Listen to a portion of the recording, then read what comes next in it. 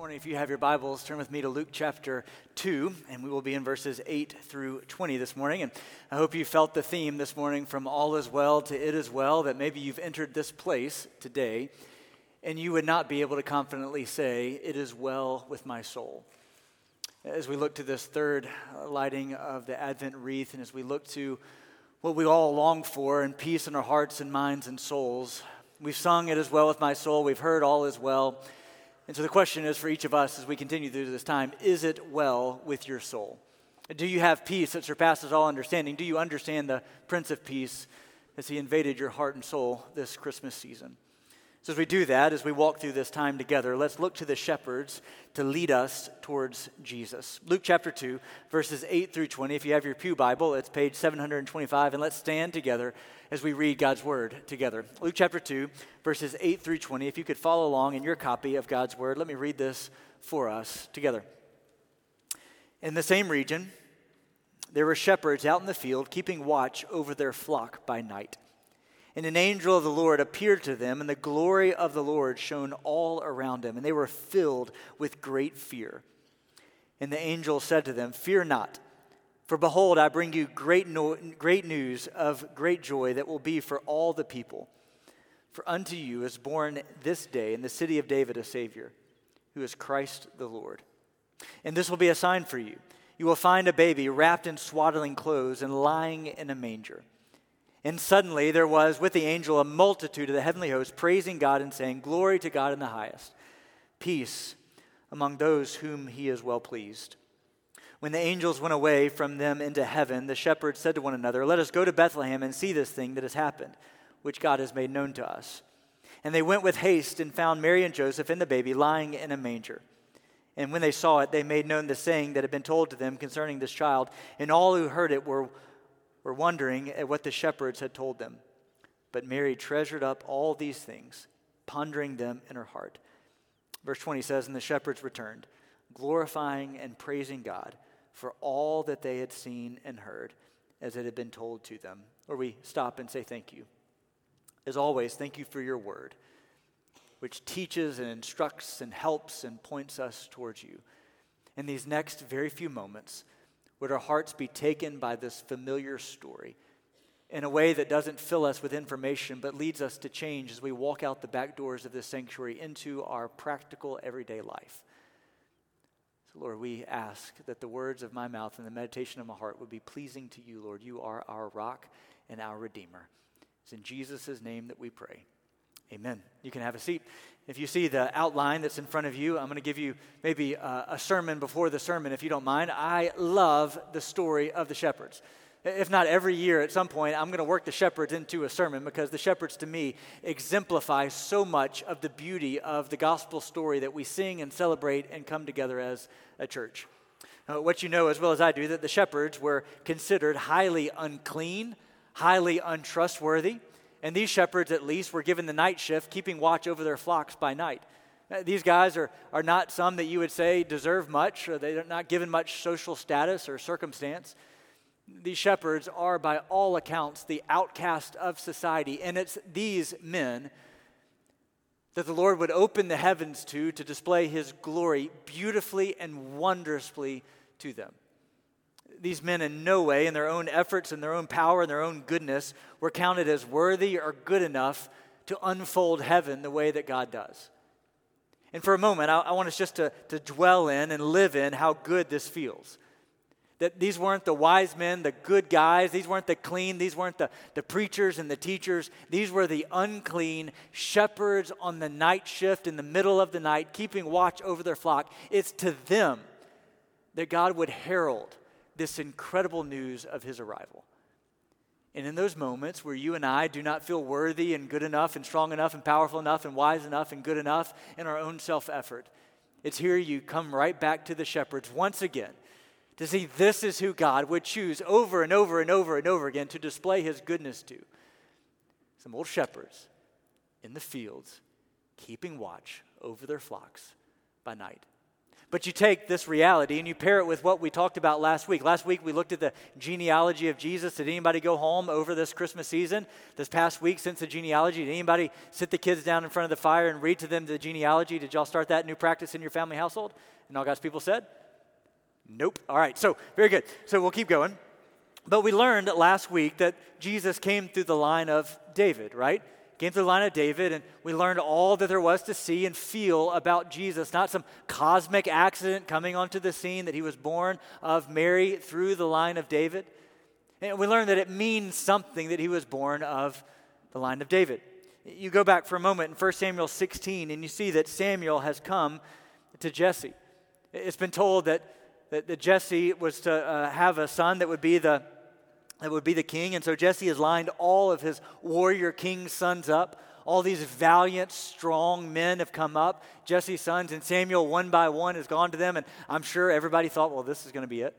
This is the guy, this is the guy, this is the guy. And it comes to a culmination in 1 Samuel 16. And then Samuel said to Jesse, are all of your sons here? And Jesse said, there remains yet the youngest. But behold, he's keeping the sheep. There is David, this little shepherd boy, keeping the sheep. This little shepherd boy who would one day become the shepherd king. Does this not point us to one day there would come another? If you skin ahead to Hebrews chapter 13, it says, now may the God of peace, who brought again from the dead our Lord Jesus. And what is the descriptor that the writer of Hebrews uses? That once again brought from the dead our Lord Jesus, the great shepherd of the sheep. Do we see once again that God's not here with some cosmic accident on the scene, that all throughout the pages of Scripture we've been leading to this moment? That David, the shepherd king, would one day rule and reign, that one would come after him who would be a good shepherd to lead his people beside the still waters. That it would be the shepherds who would be heralded the good news that Jesus has been born in a little stable in Bethlehem. Do you see the continuing threads of this good news message that are being woven? That one day, this good shepherd would lead and guide his people, born of Mary from the line of David, this good shepherd boy who's slain the giant, who is now ruling and reigning. Do you see that God is so good in his weaving together these pinpoint messages, leading us to one day this Jesus would come, this great shepherd of the sheep, by the blood of the eternal covenant, equip you with everything good that you may do his will. So we see that there's great impact in why we light this third candle, the shepherd candle of peace. So let's unpack this familiar story together. First thing on your outline, as you see, the shepherds went with haste. The shepherds went with haste. Now we see that the shepherds are out in the fields keeping watch over their flocks. It's the middle of the night and everything is going just like normal. The sheep are doing what sheep do, probably grazing and sleeping and hanging out. The shepherds are probably talking, hanging out, looking for any threats on the hillside, the countryside. And it appears that all of a sudden, in the middle of nowhere, all of a sudden an angel came, the glory of the Lord, shown all around them. And the shepherds had what all of us would have. They had terror in their hearts. Terrified at the glory of the Lord all around them. And even more than that, it says as this angel continues that a host of the heavenly host came down and began to sing glory to God in the highest, and on earth peace among them whom he is pleased. In verse 15 it says the angels went away from heaven, and the shepherds said to one another, let's go over to Bethlehem and see this thing that's happened, which the Lord has made known to us. As the angels descended, the shepherds had a choice, did they not? It may not feel like to you and me that the shepherds had much of a choice, that they were going to do this, but they had a choice. Right? In the midst of this incredible splendor and incredible glory in front of them, they had a choice that they could say, all right, that was pretty crazy. We just saw some stuff. That's bizarre. That's a lot of bright lights. That's crazy. Right? They could have easily looked at one another and said, hey, did y'all see what I just saw? Was that as crazy as we think it was?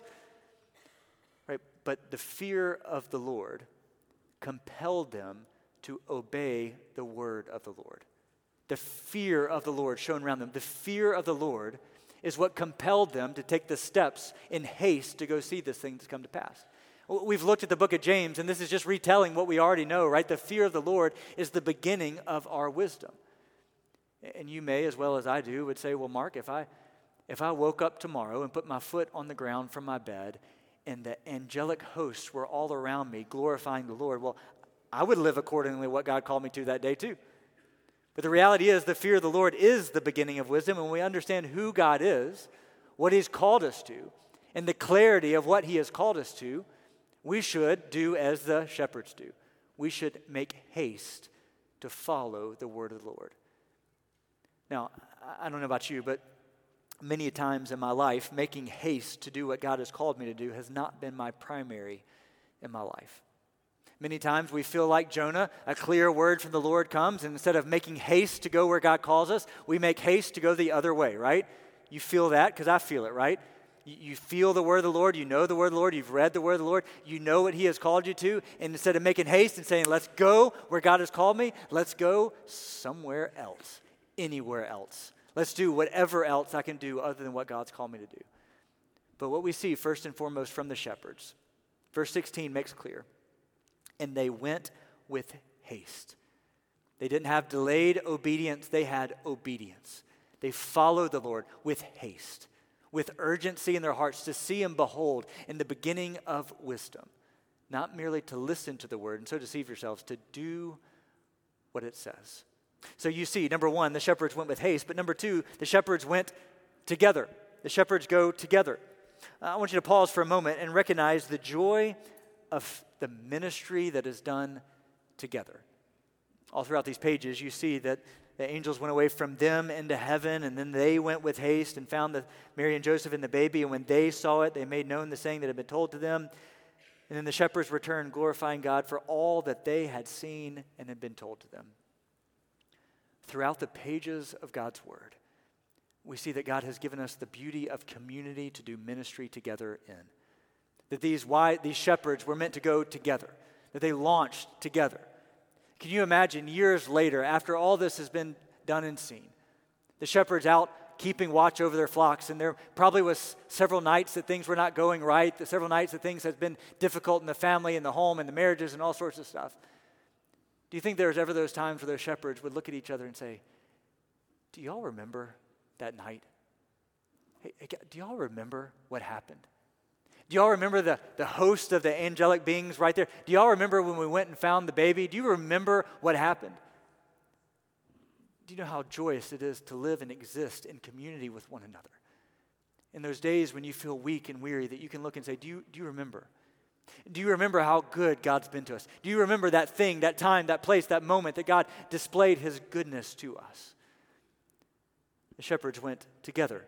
Jesus surrounded himself with the apostles to go out on ministry together, and so we do it together, stir one another up to love and to good works. They went with haste, they went together. Number three, they went to tell others. You see in verse 18, as all who heard it wondered at what the shepherds had told them, and Mary treasured up all these things in her heart, and the shepherds returned glorifying and praising God for all that they had seen and heard as it had been told to them. The shepherds became the first evangelists in the New Testament era. Essentially, why the shepherds went out and told everybody what had been done to them. This is what evangelism, this is what it means to be an evangelist. You simply tell people the good things that have happened to you. You tell people what God has done for you and in you and through you. That's all you're doing. This has happened to me, and I want you to know about it. That's precisely what the shepherds do. Before the Lord called me to ministry, I was deeply connected to Apple computers. I thought that my life was going to be spent writing tech reviews for tech products, and I loved Apple. I thought my life was going to be sitting behind a computer in some dark basement somewhere, writing behind a screen. That's what I loved. Still love Apple computers, still love what they've meant and done for me. Just this week, Apple released iOS version 17.2. I think you should all download it because there's an app on it that is tremendously beneficial. It's done a lot for me. It's an app called Journal. That's a simple title. It's free for everybody because I have been transformed by the simple art of journaling. Right, it's totally transformed the way that I do things, my life. For about 15 years, I have been diligently journaling almost every day. yesterday, I pulled out my journal in anticipation of talking about this, and I looked back at some things that I had journaled and prayed for 5 years ago. Some things that Brittany and I were praying systematically for in our family and our home, and it was something that I had completely forgotten about until I opened up the journal and looked about 5 years ago. And a flood of tears whelmed up in my soul. Brittany and I were looking at each other just talking about, we had completely forgotten this incredibly important thing 5 years ago that had happened to our family, and we saw the fruit of praying for that thing, how God had answered and blessed us. And so let me just encourage you, because it has changed my life, I want it to change your life. This is what evangelism is. Let me tell you something that's transformed my life so it can transform your life. Do you know that I have never in my life been skiing? Not once. I've heard great stories about it. I've talked to people who have been skiing before. I've watched videos of people going down the things on the stuff, and it looks so much fun. If you were to come to me and ask, hey, where should we take a family vacation? I could not tell you to go skiing. I would tell you, go to the mountains, go to the beach, go to the lake. These places are amazing, but I could not tell you to go skiing. I've never been. I don't know what it's like. I don't know how to go down the slopes. I don't know how to go down the stuff. I have no idea what clothes to wear, what skis to buy. I have no experience with it. Do you see where we're going here this morning? You can't share what you don't have. You can't evangelize what's not happened to you. The shepherds essentially just told people what had happened to them, the experience that they had with the Lord. They shared it. They told it. They wanted everybody to know what had happened to them. Friends, we share that which we have. When the gospel has transformed your life, you tell it. When your life has been marked by what Jesus has done for you to take away all of your sins, then you tell it. But if you have never been skiing, you have nothing to share. You have nothing to tell. If you don't recognize that Jesus has transferred you from the kingdom of darkness into the kingdom of light, if you don't recognize that he's taken your sins away as far as the east is from the west, if you have not first and foremost been transformed by this incredible gospel that we sing about, then there's nothing to share. And so the shepherds went to tell others, to simply tell people, this is what's happened to me. This is what we have experienced. We want you to know about it. And so Mary pondered these things in her heart, and everything wondered about what they had seen and experienced. And then verse 20, the culmination of where we are. The shepherds returned, glorifying and praising God for all that they had seen, heard, and as it had been told to them. Number 4 on your outline is where it culminates. And the shepherds went worshiping. Their experiences with the Lord led to their worship of the Lord. Their experiences right alongside what God had done for them led them to worship him for what he had done. I sat down last night and had a few moments to just look back over several aspects of worship experiences that I distinctly remember. There are 3 that came to mind, and they're all linked together. I recall the first Sunday that we stepped back into this room after the fire. As the organ blared up and your voices blared up, and as we sing "To God Be the Glory," it struck in my soul to think back to 10 months of how the Lord had been a good shepherd to our church. How in moments where I felt like, how is this going to work out? How are we going to do this? Walking through and experiencing it as the orchestra and the choir blared up, and as we sang "To God Be the Glory," my heart was overwhelmed because in that moment I was filled with what God had done, what I had experienced with the Lord for 10 months. It was worship. It was the overflow of my heart because of what God had done, what I had seen, what I had witnessed, what I had walked in with and through you. The other one was the first Sunday of the fire in the parking deck of our municipal parking garage. We sang the same song, "To God Be the Glory."